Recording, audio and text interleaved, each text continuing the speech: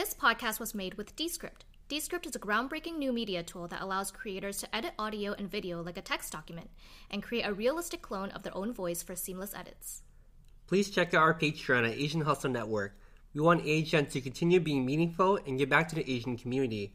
If you enjoy our podcast and would like to contribute to our feature, we hope you become a patron.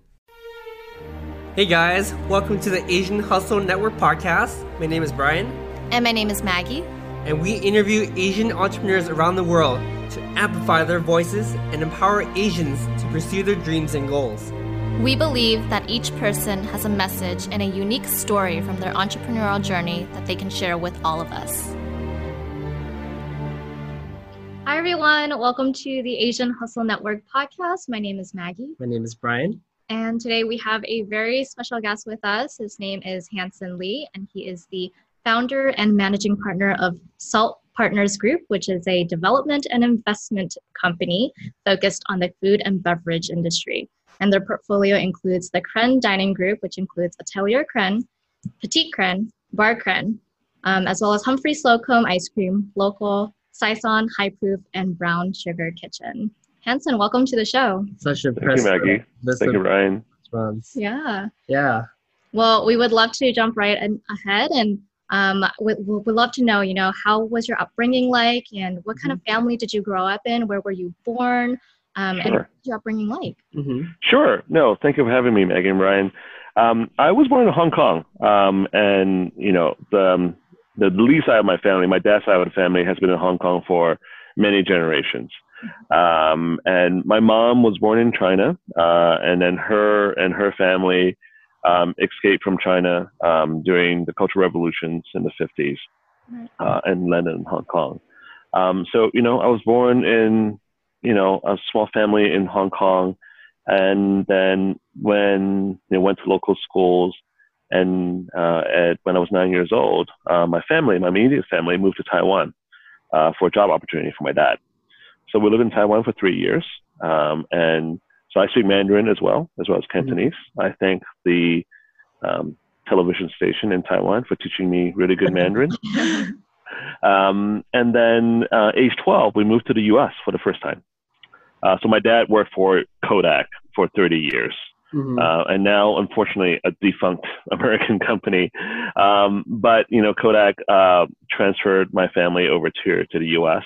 And so we moved to the U.S. for the first time when I was 12 years old. I still remember vividly. It was December. I was in the middle of middle school. I've been only in Asia, right, up till I was age 12. I still remember flying into Detroit. The plane landed, and it was like 4 p.m., and it was dark. What the hell's going on? Why is it dark already? It's only 4 p.m. And in Rochester, New York, is near, it's on Lake Ontario across from Toronto. So it's cold. So we landed and we got to Rochester. I've never experienced cold. Never seen snow, actually. So it was my first time seeing snow. And so I went to a local middle school, but just for 1 year. And then we left and we moved to Malaysia. Wow. And so every time we moved was halfway across the world, from Taiwan to New York to Malaysia. And Malaysia was a fun time kind of being there. I was, last year of middle school, first 2 years of high school, I went to international school, which is an interesting setting. The kids there, like me, was part of an expat family, a lot of embassy kids as well. I guess it's a sign of times how things have changed. One of my best friends' dad worked at the American Embassy. And I used to go to the American Embassy to play tennis with her. Wow. Like, I'm not an American citizen, right? But I was able to just walk into to the compounds, if you will. I don't think we can do that now anymore. And then after 2.5 years in Malaysia, we moved back to New York again, where I finished high school. And I've been in the U.S. ever since. So in terms of, kind of before college, right, it was mostly in Asia with a couple of years in the U.S., kind of back and forth. So I am very Asian in that I grew up in Asia. I'm Chinese. But, most of my adult life, I've been in the U.S. Wow. That's absolutely amazing. I'm just kind of curious too, like, what was your identity like switching back and forth so frequently? Hmm. You know, how did that affect you, making new friends, learning new cultures, assimilating to American culture, Hmm. essentially? Hmm. Yeah, I think, you know, I'm sure it was hard in the moment, Mm-hmm. but I think coming out of it is I feel very comfortable with a lot of different situations and Mm-hmm. walking into a room and because I think I had to face that, moving from Asia to not even a big city in America, right, into a small city in America. Mm-hmm. And, you know, my English wasn't terribly good when I came here to the US. Mm-hmm. And so I think it forced me to, you know, to really adapt and to be fluid Right. Mm-hmm. about, you know, going from, you know, at the suburb of a small city in America, right? And then going and moving to an international high school in Kuala Lumpur in Malaysia. Mm-hmm. I think that has helped me along the way, right? In terms of being able to relate to all sorts of people fairly easily, Mm-hmm. keeping my mind open, right? With a lot of different perspective. Mm-hmm. And I think, you know, having been able to grow up in all these different countries, you know, really allow me to see just different personality, different nationalities, right? And Mm-hmm. the commonality of it all. And I think it's really helped, right, in terms of my career and Mm-hmm. being open to things. That's Yeah. really cool, and it's really unique too. I think Mm-hmm. that some of these experiences are only unique to yourself. Mm-hmm. Yeah, we're sitting here trying to imagine like what was it like growing up in Stanford, you know? We're kind of curious too, like what was your parents' emphasis in education? Because obviously you're extremely smart. You know, you went to Mm-hmm. Stanford for undergrad, got your Mm-hmm. master's there, and you got an MBA all at Stanford. You know, Mm-hmm. what was the emphasis in education in your family like? Yeah, and on top of that, you know, what were your parents doing, and did they have like a set plan for you? Like, did they want you to go through a certain route? No, my parents were very laissez-faire, right? In that way, they were very American, right? And not very typically, you know, Chinese. You know, my dad was in, you know, worked for an American corporation for, you know, most of his career. My mom was a high school teacher in Hong Kong, and then after we left Hong Kong, you know, she was a stay-at-home mom. Mm-hmm. You know, I think I never had any pressure in terms of being a certain career. The only thing that I think the only time my father suggested something to me was like, you should look into like material science. Right. This was like in the early 90s, right? Like Mhm. semiconductors and, you know, I never had an interest you know, so that quickly passed, right? Now I ended up marrying a material science engineer. So that's kind of funny how Yeah, loop that goes works. around. Irony. And you know, I mean, you know, academics certainly was important, right? But it was never pressured. Right. And you know, they didn't have a prescribed, you know, you need to go to this college. It was never say you have to go to medical school or, you know, be a professional. So they were very supportive, right? And without, you know, they supported without giving specifics. Right. And so yeah, so I have two kids now, a 12-year-old and an 11-year-old, and you know, I try to be the same to them, right, in terms of guiding, right, but without telling them, right, giving them the end. Yeah. I mean, we absolutely love that too. That your parents are so, you know, laissez-faire about things. I can honestly say my parents were too. They just like they told me just do what makes you happy as long as you can feed yourself. that was the minimum criteria for my parents. You know? It's good because it really, you know, I think us like not having to be pressured into a certain mode or a certain field really gave us a lot of creativity to like become the person that we should become. You know? And that kind of links back to a lot of issues with Asian students, like in the Western culture, who are facing mental health because they have not been able to express themselves freely. And it's really great that you know, your parents are really laissez-faire about raising you. And we want to dive deeper into like more. We want to learn more about SALT. You know, like we understood that it took you about 10 years before you got started.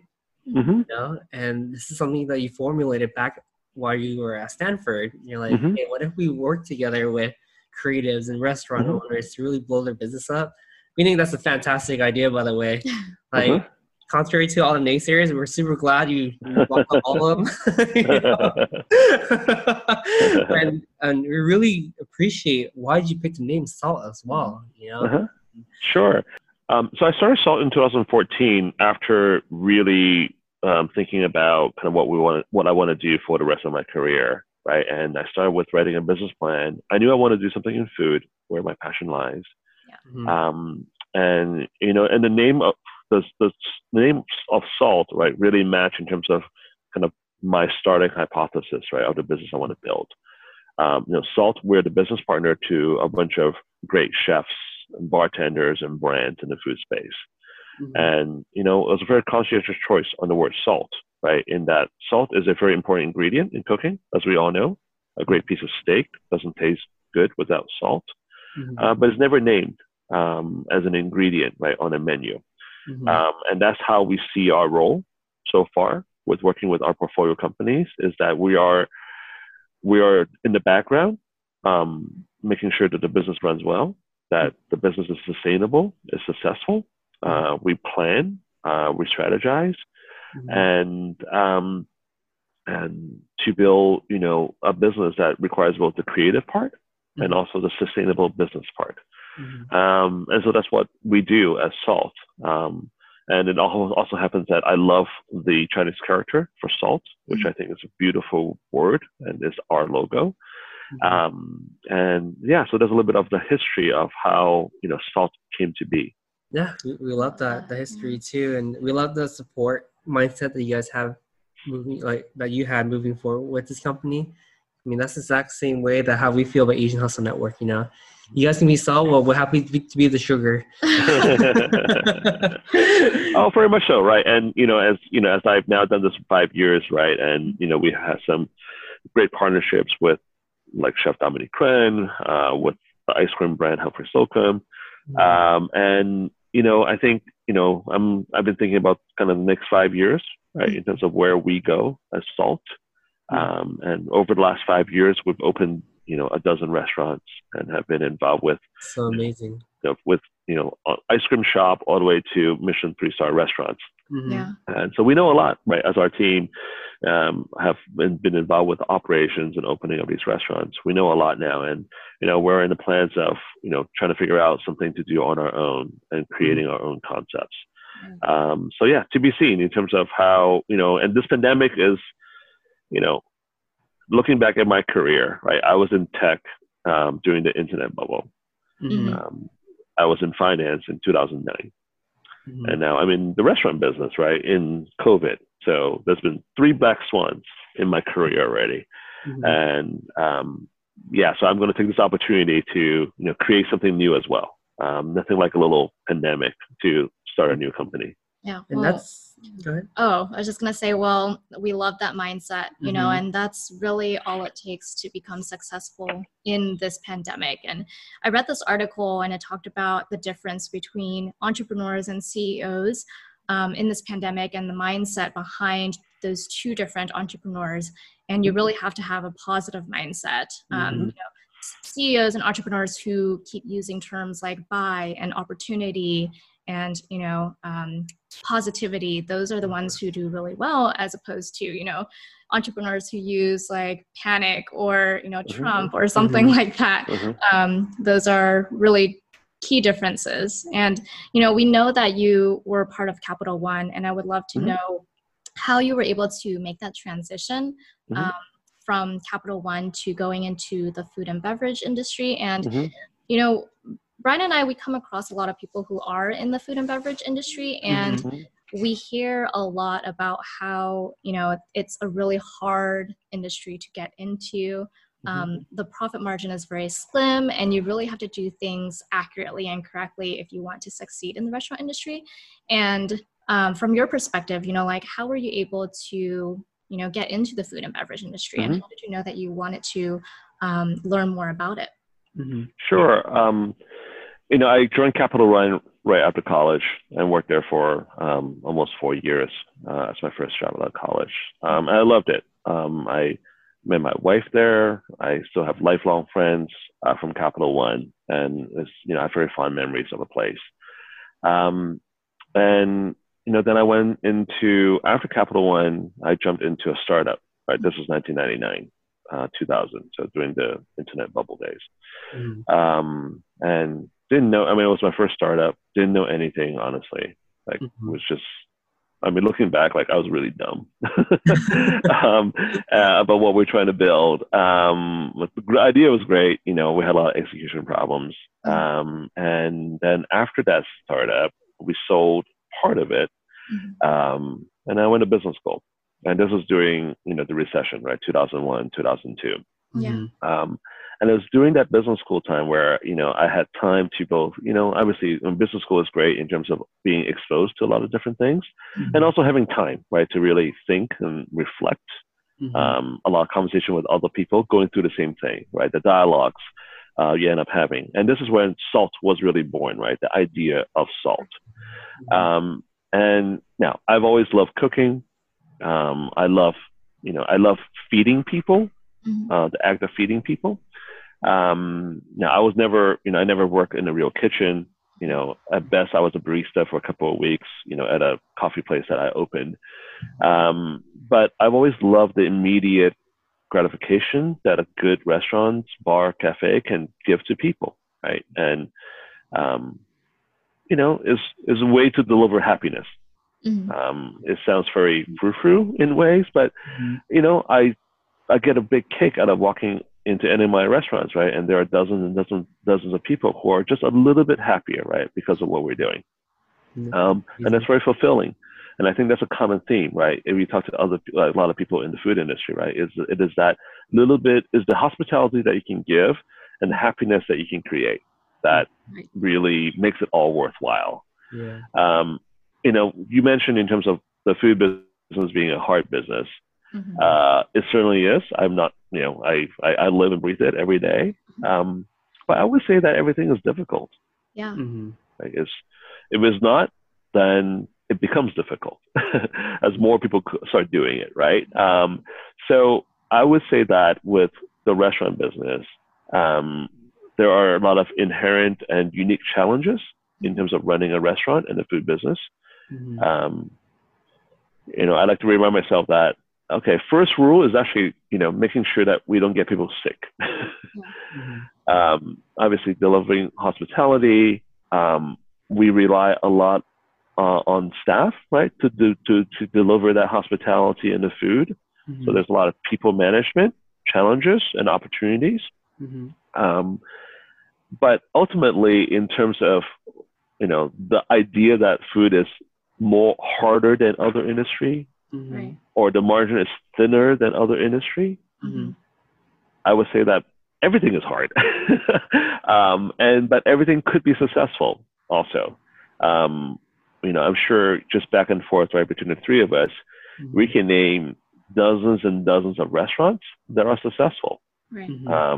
They don't have to be all losing money or close within the first year. In terms of your question, Maggie, of how I got into the food business, I just did, which is not a very satisfying answer. I understand. Fell into it. Again, I didn't start SALT until, I was almost 40 years old, right? So after working for many years, and after working in finance for 10 years after business school, and before business school, I was in tech. So, I never worked for a food company or a restaurant company. So there's no, I couldn't draw, A, B, C, D, E for you in terms of how I got into food. Now, although I do remind you, right, I was very, specific and conscientious, right, in terms of developing my own business plan of here's why I bring certain advantages or different perspective to have a chance to be successful, right, in the food business. Now I'm not working in the kitchen. I'm not working, as a manager in the restaurant, right? I'm still the business guy, right? So I'm still using what I am really good at, right? I'm good at investing. I'm good at looking at strategy. I'm good at, working with people. Yeah. And the three things that I just mentioned could be for food, could be for movies, could be for a lot of different things, right? Mm-hmm. And I think this is where you find kind of where your skills right. and how it, is intersects with your passion. Mm-hmm. And I was lucky, right, that I know my passion. Yeah. I think a lot of people don't, right? And that's part of the kind of ongoing challenge, right? Of, finding what you're passionate about. Mm-hmm. Right. And then how do you create that opportunity for it to be a sustainable career? Mm-hmm. Right. And I was lucky, right, that I found that. Now, I also would say that, I waited a while. Mm-hmm. The exact same business plan 10 years prior may not be as successful. Yeah. Yeah. So also knowing a little bit about yourself, right, in terms of when to take that entrepreneurial risk. Right. Mm-hmm. I don't think, it's not necessary that an entrepreneur needs to be in their 20s, right? Mm-hmm. Arguably, entrepreneurs in their 40s should do better, right? Because they know more. They've seen more. Yeah, we're watching you, and obviously you're a huge role model to us.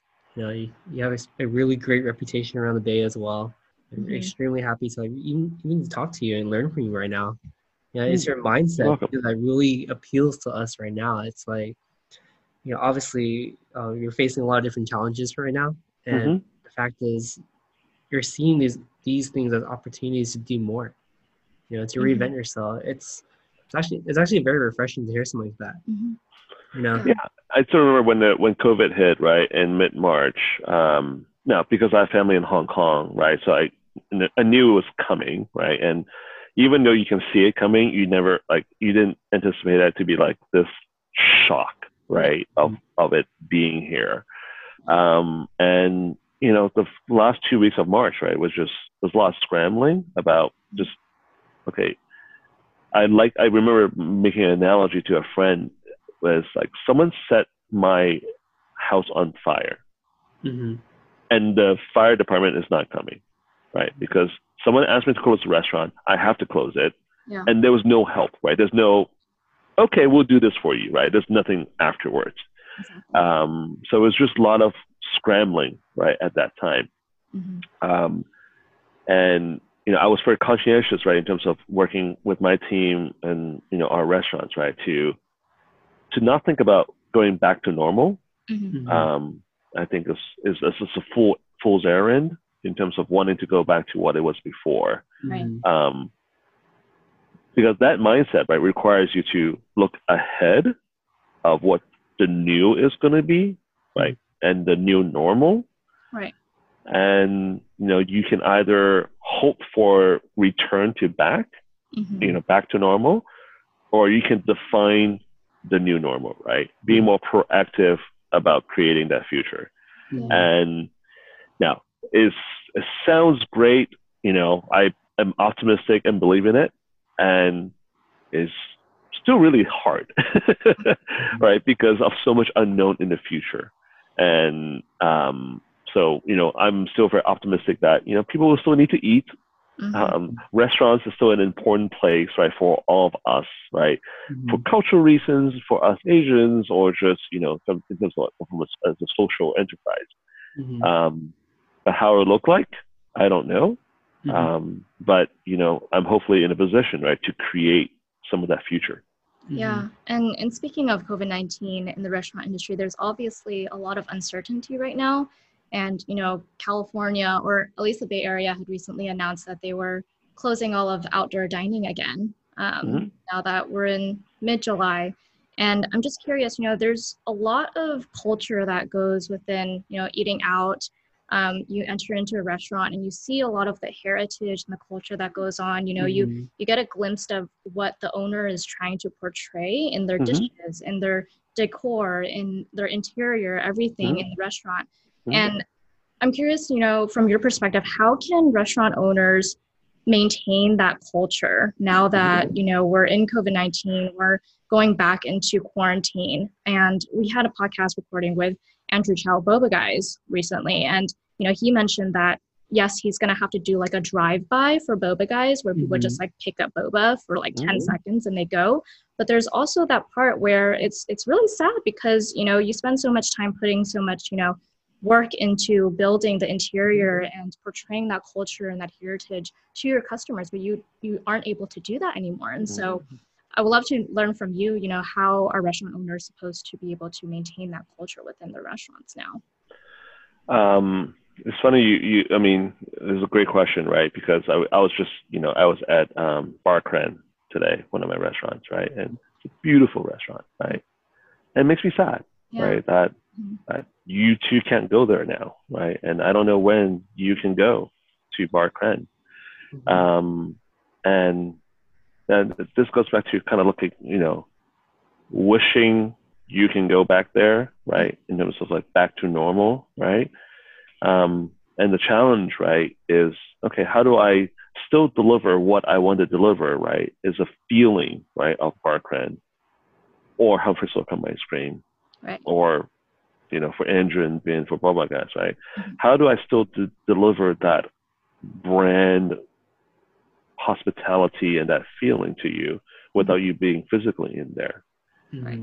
Now, restaurants is unique in that, yes, you have to, you know, more often than not, you have to be in a space to eat that food, right? And within that food is to what you mentioned, Maggie, which is, you know, the environment, right? The interior design is a immersive experience, right? The best dining experience is, you know, includes that element. Right. But I would also suggest, right, the best eating experience oftentimes doesn't require any of that, right? It requires your dining companion, right? You guys have been in restaurants where you just get lost in conversation, or you're in the round table, right? You don't see all the stuff, right? But you still have a great time. You still have a fond memory, right, of eating at that place. Right. And this is another example, right? You know, there are plenty of products, you know, the glasses you're wearing, right, or the shirt you're wearing. You're buying it, right, as a brand, and then that brand is making a promise to you without you having, you know, walk into a Allbirds store, right, or that store. But somehow you still have that familiarity, right, and that closeness to that brand, even though you might not have never been into that store. Yeah. Or talk to the owner of that brand. Right. So restaurant is a really weird animal, right? When I talk about it that way, where like, yeah, you equate Boba guys with Andrew and Ben, right? But, you know, equivalently, right, you know, find a fashion brand, right? Would you talk about those founders, right, the way that you might think about with, you know, Dominic Crenn and the Restaurant Group, right? Or, you know, with, you know, Andrew and Ben, right, for Boba guys. It's a really long answer to your question, Maggie, which is that I almost can't think about, you know, the investment of what we built, right? And yes, there'll be a day when restaurants will open again and you can come to Bar Cran, right? Or come to Horsefeather and come to any one of my restaurants. But in the meantime, right, the challenge ahead, right, and the opportunity ahead, right, is how do I still deliver great product, great food to you without you being physically in the space? How do I still have a relationship with you? Right. Without you being in the space. So, you know, and, you know, there are a lot of great restaurants in the Bay Area who really excel, right, in the takeout food, right, that they've developed over the last 3-4 months. Right. And it's amazing, right, when, you know, world-class chefs is a little more thoughtful about, okay, this dish should go into this box, and I'm going to cook it this way because it will travel better. Right. Yeah. Really basic stuff. But it turns out great. I mean, there's so much great takeout opportunities right now. So anyhow, it is sad. I won't lie, right? In terms of all the efforts that we put into creating that immersive experience. But at the same time, you know, I think there's still a way for us to build that customer brand relationship, right, without the physical space. Yeah. And I do think, like, this entire conversation, there's really, really good points, you know. I think that just having the right timing of market fit, too. I mean, like you said before, you waited 10 years before you execute this idea. I just want to have our listeners hear that it's never too late. You have an idea that you're kind of thinking about, sit on it for a little bit until you're ready. It's nothing worse about executing a great idea during the wrong time. Yeah. And so I think that's, I think reading, different entrepreneur books, right, and talking to a lot of entrepreneurs, right. I've also, listened to the How I Built This podcast, right. This is a great podcast. There's no path, right, to entrepreneurship. It isn't. There's no playbook. I think there are some probably common themes about the characteristics of the people involved. But yeah, I mean, a lot of people just like you did, right, in terms of asking how I got into food, right? And I've tried to come up with a more elegant answer, more thoughtful answer. But the reality is that no, there's actually no why of what I did before that would naturally lead me to or prepare me for to go into the food business. That's just how life usually is, Sometimes it comes unexpectedly, but the fact that you've been thinking about food, it means that it's an ongoing passion.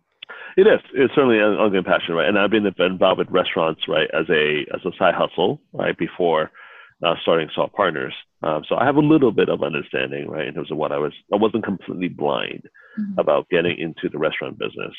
And again, I think a lot of what I learned through my career of managing people, looking at strategy, making database decisions, all those things are relevant, right? No matter what industry you're in, if you're trying to build a good business.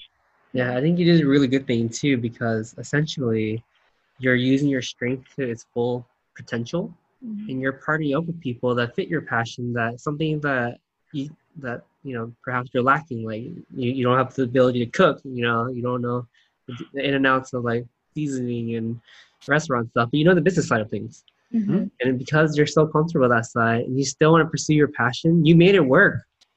Some people still trying to make it work.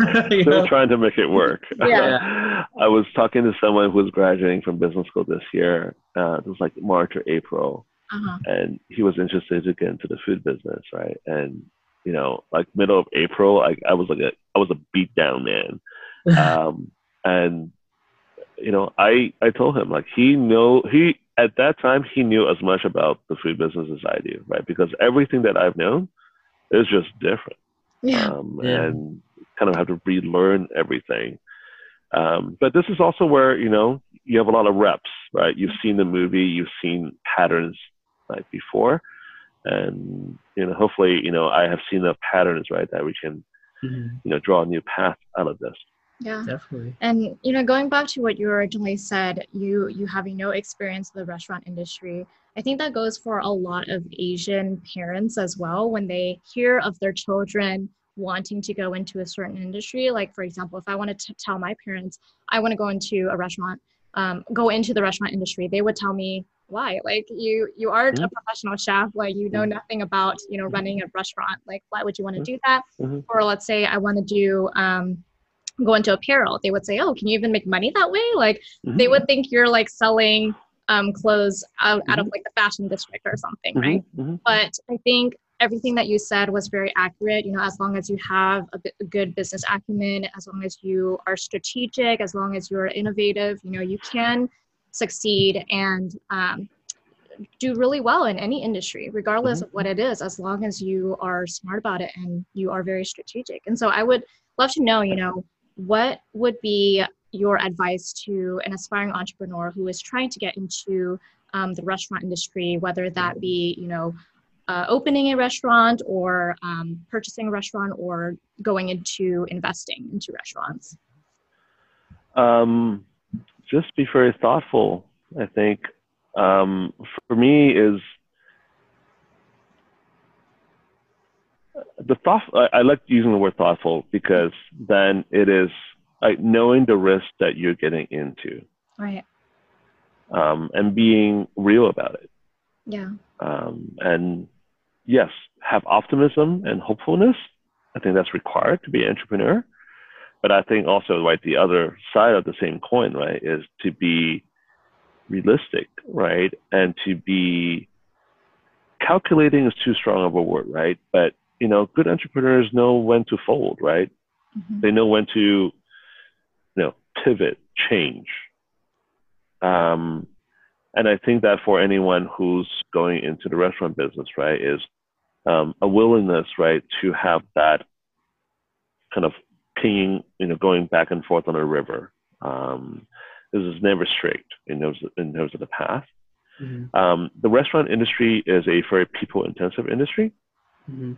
So, if one is, if you want to open a restaurant or buy a restaurant, you have to be prepared, right, to really like working with people, right, and be honest with yourself, right, that you actually like working with people. We tell ourselves at Asian Hustle Network all the time.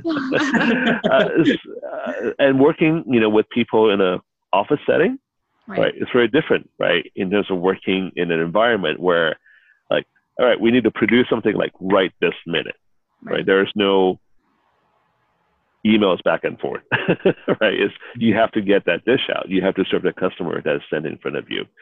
And that creates a lot of stress and angst. Mm-hmm. And I think unless you really work in a restaurant setting or settings like that, right, you don't know how intense it could be, mm-hmm. right? It's like having working with your managers or your employees is similar to having like many different personal relationships, right? Not exactly in terms of like a boyfriend girlfriend relationship, right? But it is intense, right? You're making a lot of decisions together all the time. And mm-hmm. so I would suggest anyone who want to get into the restaurant business, right, like ask deep in yourself, right? Is how do I feel about working with a lot of different people very intensely all day long? Right. Everything else in terms of, the profit margin and all that, back to my point earlier, right, is everything is kind of hard. Everything requires work, right? There's no easy pot of gold under the rainbow. And in restaurant, it's just a people-intensive business. You don't get your weekends, you don't get your nights, you don't get your holidays, right? So it's just also eyes wide open, right? That's going to be part of your life. Yeah. Mm-hmm. But it is rewarding, right? That little dose of happiness I mentioned, right? In terms of seeing your customers happy. Right. Love that. Yeah, love it. That's very sound advice. And I think that goes for every entrepreneur in any industry that, as long as you have grit and, you have that dedication, determination, you can make it. Yeah. And the self-awareness, right? Again, just the self-awareness that, and grit comes in many different forms, right? Like an engineering, coding through the night, right? Is a different type of grit than dealing with like 30 screaming customers. Right? It's the same type of like, endurance, right? Right. But it's very different, right? Which type do you want, right? And that you can bear with, right? So having that self-awareness, I think, is very important, right? In terms of before you jump into either a restaurant or any other entrepreneurial endeavor. Yeah. Yeah, it is actually like to know enough that is actually what I'm willing to endure. Right. Mm-hmm. Yeah. Perfect. Well, thank you so much, Hanson. We are at the top of the hour, but I would love to have you tell our listeners where we can find more about you mm-hmm. and your company, Salt. Sure. I actually have a website. It took me a while to create one. So on my website, saltpg.com, you can find kind of all of our portfolio companies. Thank you so much, Maggie and Brian. You guys are doing great work at AHN. I love reading. I'm so appreciative of all the people, like everyone telling their story. Like there's so many good writers about kind of telling their own story. It's amazing, right? In terms of just the interesting story, but also how well thought out and written they are. So thank you so much for having me. Yeah, thank you so much for being on the show. We appreciate it. Thank you, Hanson. Hey guys, we hope you enjoyed this episode. Please subscribe to the show. We would like to get to the top 10 on iTunes, so be sure to leave us a 5-star review. We release an episode every single Wednesday, so stay tuned. Thank you guys so much.